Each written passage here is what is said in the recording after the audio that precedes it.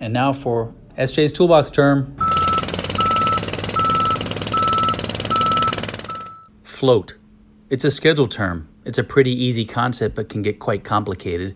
But float is when you say you're going to be done with the drywall on Monday, but the painter doesn't come until Friday. Well, that difference between the Monday when you finish the drywall and the Friday when the painter comes in, those days, whatever it is, Tuesday, Wednesday, Thursday, Friday, those 4 days are 4 days of float.